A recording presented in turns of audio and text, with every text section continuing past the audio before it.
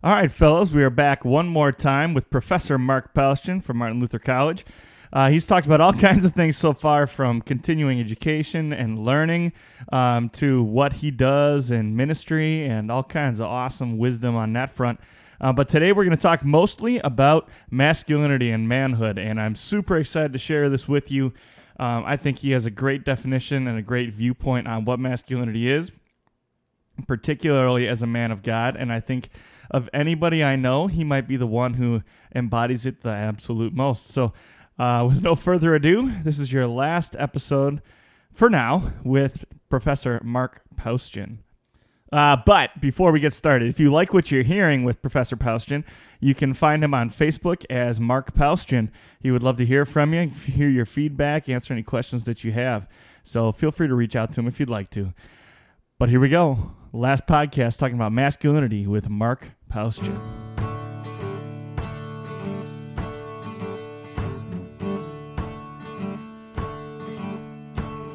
Hello and welcome to the Gird Up Podcast. The call to gird up is an ancient way of telling a man to prepare himself for hard work or a battle ahead.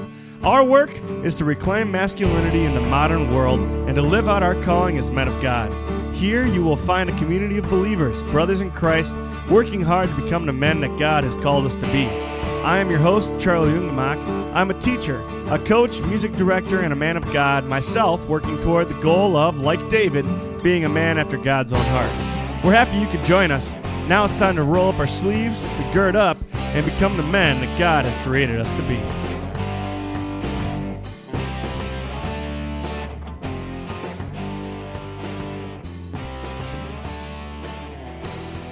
All right, so kind of going into the last phase then of what we were hoping to talk about here. So you're a runner. Do you still do a lot of running, or when you're healthy? The PhD work was not kind to me physically. You spend all that time in books and writing at a pace you never thought you would be capable of. And so the answer is I am not in the best shape. But it is something that you do find a lot of value in, and you've dedicated a lot of time to over the years. Sure. It's a big part of my life, definitely, distance running and you've talked it too. Talked about how just wildly important your family is to you, which is apparent just watching you guys, which is awesome. But disciplines that young men should master. Are there any? And maybe that question's unclear, but if you any disciplines you think young men should master? No, I like the question. In fact, it's kind of what I was thinking of when I went down that whole path of Sherry Turkle. So the discipline of reading, the discipline of solitude, unhurried time with Christ in a devotional life, the discipline of the discipline of friendship, as I described as disconnected time with people with whom you are connecting. And I like the question too, because for another person, the issue of disciplines might sound legalistic or sound like we're going to say you should do this or should do that. I just don't think it needs to be. I think to inculcate a disciplined life is really a huge part of what we do. So I don't know if I have more to say than what I said just about reading and devotion and communication and solitude. And obviously I do believe in being physically active and that kind of thing too. So sorry, I don't have a profound answer for you. No, that was very profound. Oh, it was profound. Okay, and I like what you said about it cannot be legalistic. And when I emailed you, I think I phrased the question, men, like disciplines men ought to pursue. Like there is a choice. And there are times where you have to make the choice that you're not, like you're going to step back. Sure. So like I find great value, like as we kind of talked about, and you find great value in the physical disciplines. So finding something where you are pushing yourself and maintaining your health as a temple. Yeah, I think it certainly can come from a heart of faith, a heart set free that person looks at his life and says, what are the things I'd like to see myself regularly devoting myself to? And you arrive at a gospel sense of disciplines, I think. Yeah. No. And as you go through phases of life, there will be a time where you have to step back from one discipline or the other, or you can't pursue it with a full heart at a certain time or whatever it might be. And just understanding that there are not trends. There are pulses, maybe is the right term, in life that you're going to go through different phases of life, and it's going to look different in different ways too. Well, sure. So I'm, as I said, 55. I can now have senior coffee, and it's a strange thing to contemplate how this even happened, you know. And then you have to kind of adjust your disciplines, and now it's more about walking. Yeah. You know, and Right, I never would yeah. have thought that walking would be something I would think of Yeah. as healthy and so on, because I was such an avid runner for my whole life. But things change. Right. You know, things change. Yeah. And when you take like a lifelong mentality and approach to those things too, where like the end date on these disciplines is the day you depart this earth. Like that also helps to frame that too. Definitely. So when you're 25, like I'm 25 years old, so sitting at 25 years old and saying like, how do I shape the way I work out or the way I read or what I'm doing with my time?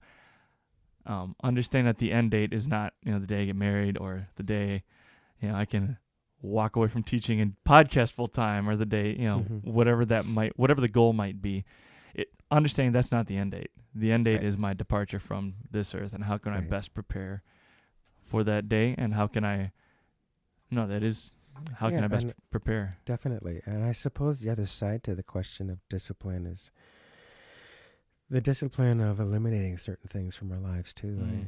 I've just come to think lately more and more about alcohol, and I've just been thinking more and more about it's a poison. We're just pouring poison into our bodies. Yeah. And I don't mean to be legalistic about that issue. I just think an awful lot of people are trapped, and I think that the personal growth and development in Christ that you are so keen on, I tend to think when a person uses alcohol to a certain level, they just put the pause on all of that development. They throw away hours and hours of their time. And again, not to be sort of have a law cast to this, I think there's a discipline to realizing my life is short, and I want to make what contribution I can through Christ while I'm here, and I just don't have time to throw hours away into that fog. It's poison. We're just poisoning ourselves and ravaging our bodies. And so the other side of discipline is that, I think. Yeah. Well, and technology, like we talked about before, fits into that too. Like how much time, and I 100% am the chief of sinners in this department, is how much time do we just throw away staring at a screen? And what value is it actually adding to my life? And then, like, I'll even tell myself lies like, well, you're trying to build a social platform. How long does it take to make a post? Like, put a post up and get off the phone, or like Netflix is killer. Like, how many weeks have I just wasted where all my personal time I was staring at a screen? What did I learn? Something I could have learned in 3 minutes in a book, and there is a place for it. Like Saturday night, Friday night, and you need some entertainment, your brain is shot, you're just waiting around to go to bed, like you're not going to do anything else that's useful, throw on a TV show and watch. Sure. But watch a movie every once in a while with your friends or with your kids or whatever. But when it becomes, I can't wait to go home and watch this, there's something out of balance there. Yeah. There's a famous book by Neil Postman called Amusing Ourselves to Death. Have you heard of that? Yeah. And just to think that he was writing in, I don't even know when now, 1970 probably, or 60, already talking about the creep of entertainment into every facet of life, from journalism to education to politics. Everything has to be tintillating in that way. And to think how prophetic he was. How much time can you throw down the tube nowadays? It just isn't the same as drinking your cup, drinking the cup of your life and living it. So much idle distraction, so much time filler. So the other side of discipline is the things you want to get away from. And I suppose if they go hand in hand. So if I can carve out time, like for example, to be with my family at the supper table, disconnected time at the supper table regularly, always. that is just going to have this huge payoff in how I raise my children, in the legacy of communication, how I raise my children. You know, after supper, we had this for years. We would have supper and we would open the Bible and just read the next few verses from the gospel or whatever book we're in, whatever epistle we're in. And typically the idea was we would just discuss and let the talk go where it would go. And most of the time it would kind of dissolve in laughter. We can't even pray Luther's evening prayer because we're just laughing at some goofy thing that came up. But that's a discipline, the discipline of the supper table that, God willing, our kids will never forget that's what we did at supper, you know. So I don't even know where that came from, Charlie. I just can't remember. Just trying to think. The question of habits, questions of the things you built into your life that are going to bless you over time, over years and decades. Yeah, I think that's where that maybe came from. All right. And this is definitely a guiding question, but as we start winding down here on this interview, you work with a lot of young men that are headed toward ministry, and a fair number that, you know, end up not heading toward ministry, and no fault of their own, just the Lord intended them for other things. So, as you work with, particularly the fields you work in, where you're preparing men to share the gospel, and then preparing men and women to be able to communicate interpersonally, so both from the pulpits and interpersonal communication, do you find yourself having any like critical conversations over and over again, or is there something like, if you could make a public service announcement, you know, what would that be? If that, does that make sense? Is that a good? Yeah. Sure. You know where I'm going with that? Kind of. Well, just take it and run with it wherever you want to go with it. If you could gather every Lutheran high school kid in America into one room and give them one piece of advice, if you could give your last lecture, do you have any piece of advice you'd give? Anything that pops into your head?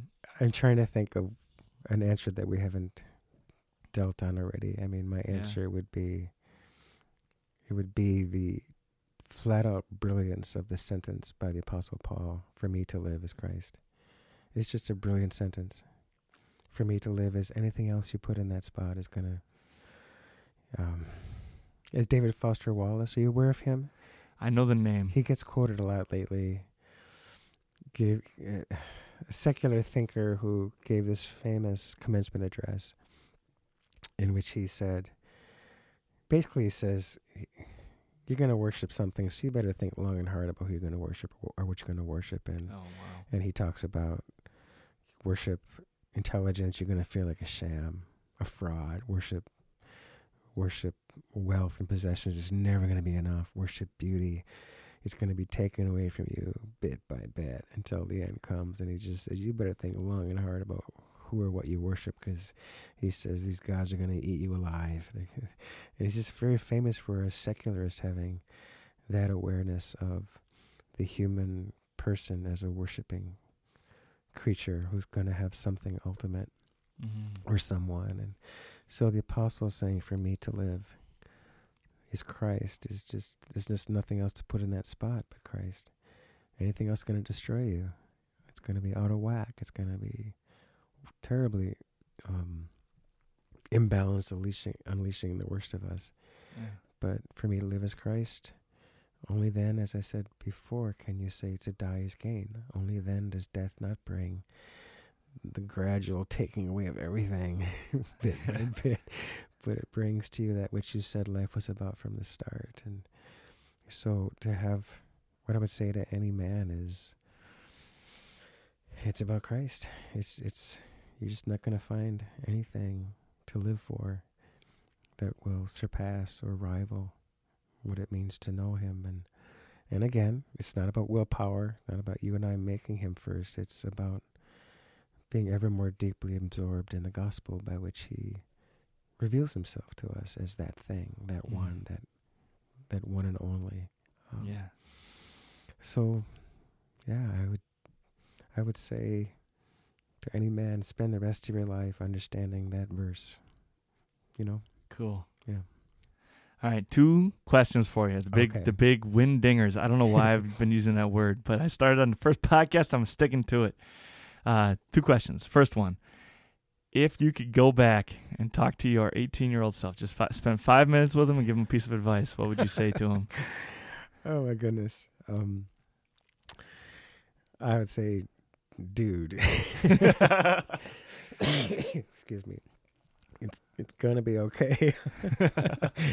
I would say you've been given a cup to drink that you're gonna figure out one day is perfect for you in every way. The set of circumstances God has designed for your life, poured in, they are to die for. And so, if you could just bring a little less anxiety, a little bit more gratitude to your life of prayers, do it now.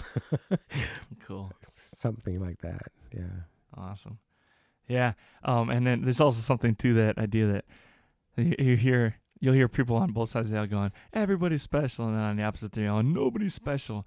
Well, the reality is God created each one of us very unique and very special. And the people that truly show themselves to be the most unique and special in all the right ways are the people that embrace the role that the Father has given them and lean into it and just get after it. Those are the people that turn out to be the coolest, or that everybody's looking at them like, oh man, because they took what they were meant to be, what Christ, the path that Christ laid out for them, and just said, all right, let's run it. I think so. It's very different than setting out to be creative. Yeah. I'm going to be so creative right now. It's a paradox. Rather, it's when you find that thing that is so much higher, which is the honor of Christ, then all creativity and individuality is going to be drawn on, When you lose yourself into Christ's identity, bam, there it is. Well said. Cool. Yeah. That's one of those times where you say something, you're like, where did that come from? All right, last question. Here we go. What does it mean to be a Christian man, or what makes a Christian man? Wow. What makes a Christian man?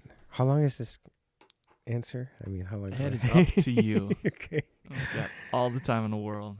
Well, there are some interesting places to look in the Bible in that question.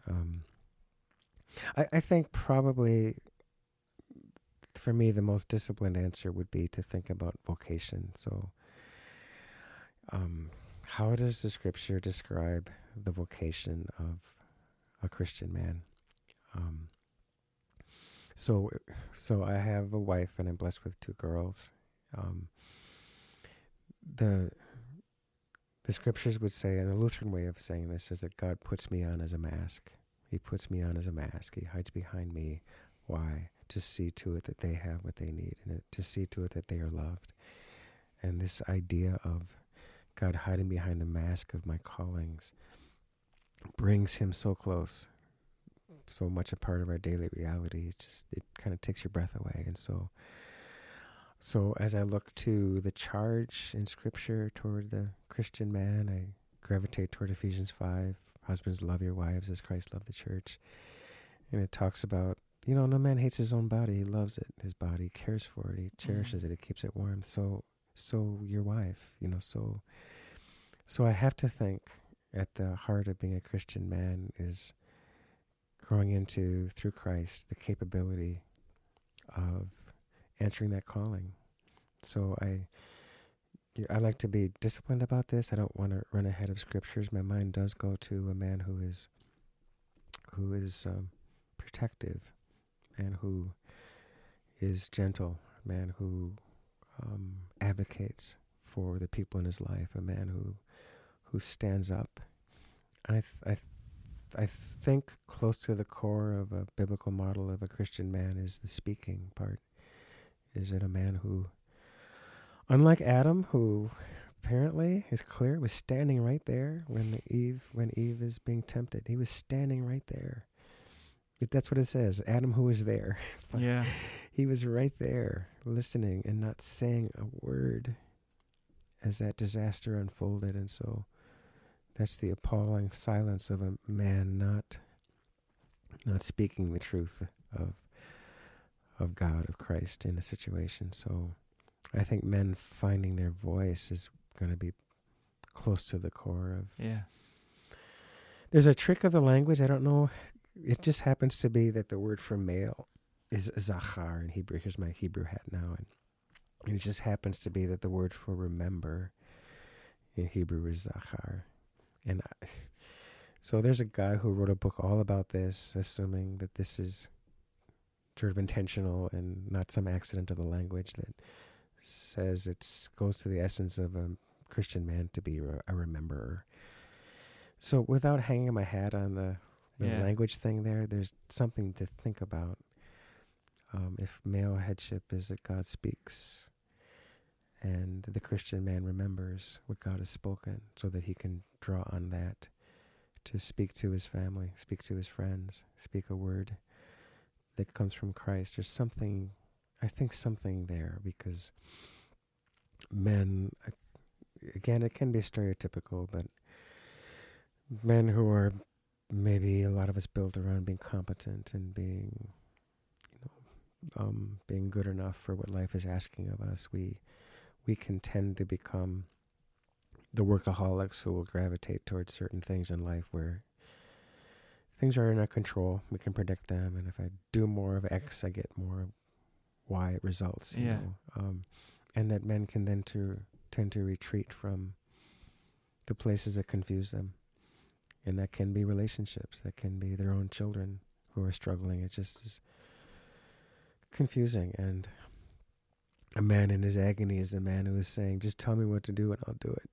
He just that feeling of incompetence is so disturbing to him that I think a man is called to show up and to be present anyway, and to speak what he knows about Christ and God's word in those situations.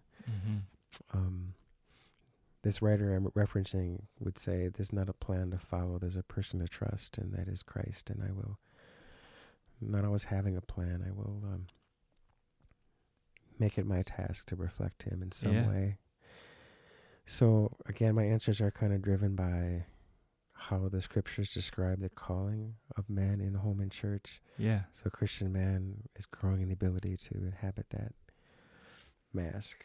And there's something about the speaking and the headship. Now, the interesting biblical data here, if there's ever a guy in the Bible that is described as a real man, do you want to guess? There's one guy who's described as, in a very vivid term. I'm thinking about Boaz, actually. So wow. Yeah, Boaz in the book of Ruth. He's described in Hebrew as Ish Gibor Chayil. So Ish is man, Gibor is kind of mighty. Yeah. It's sort of like David and Goliath were the Gibors, so they represent their armies in the field of battle, and so that's kind of the mightiness of Gibor. And Chayil is like strength or army, and so Boaz is described as this mighty man of valor, with just a really rich expression. But then you say, what does that mean for Boaz? Up to his time in the Bible, that term would have described warriors. It really would have been the warrior. And that doesn't fit Boaz. He wasn't a soldier. It's not what he was. Yeah. Some think, well, that phrase can also sort of attach to someone that's supremely wealthy. And Boaz was probably done okay financially. He had servants. Yeah. But there aren't a lot of other indications that that's who he was. So some would say that Boaz is sort of one story that kind of redefines. He's described as a real man, and so what is that profile? And it's Boaz. It's a lot of things. It's Boaz who steps up to take care of this family of Ruth and Naomi. Boaz who seems to intuit what the God of the covenant, the faithful God of Israel, would want to happen, even though the situation went way beyond anything the law prescribes. He just understood what God would want to happen, and so what that Moses didn't say it had to be a certain way. He steps up as the redeemer of that family, and takes the disaster of this little family of Naomi and Ruth, and just takes responsibility for it. Yeah. And he makes it his, and there's I don't know, a resourcefulness to Boaz and an attentiveness. Who he prays for Ruth, may she find shelter under the wings of the Lord. And then the second he's done praying, he goes to work for her, making all that happen. So I think that would be an interesting profile of the redefining of what a man is in that book in a certain way. And it's something about in tune with the faithfulness of God, ready to step up and be faithful himself to the needs that are unveiled around him. And he also has a way of speaking. So Boaz too has that. There's just a total unconscious piety to Boaz. He opens his mouth and he's praying. He opens his mouth and he's speaking blessing on somebody or other, in just a really unconscious, unselfconscious kind of way. So wow, yeah, awesome. That was excellent. Oh, okay. That was excellent. Yeah, I like that a lot. Okay. Cool. There's more, I'm sure, but yeah. All right. More to think about always. Well, we appreciate having you on a podcast. This has been an awesome interview. It's really, really enriching conversation just between the two of us, and happy to share it with others. So. Well, I've enjoyed this too, Charlie. Thank you for having me. All right. Thanks for listening to the Gird Up Podcast. If you like what you're hearing, you can find more episodes like this on SoundCloud, Spotify, iTunes, the podcast app, and Pippa. If you want to follow us on social media, you can find us on Instagram at Time to Gird Up. You can find us on Facebook at the Gird Up Podcast. Or if you want to email me, you can email me at coachungemach, that's UNGEMACH, at gmail.com. Please leave a 5-star rating and review on this podcast on iTunes. The more 4- and 5-star ratings we receive, the more people we will reach on iTunes, because iTunes will boost us more. Thank you to Seth Palmeyer for our podcast art. And thank you to you, the listener, because without you, this podcast would not be possible. So with that, I encourage you to go out, man up, gird up, and become the men that God has created us to be. Have a good one.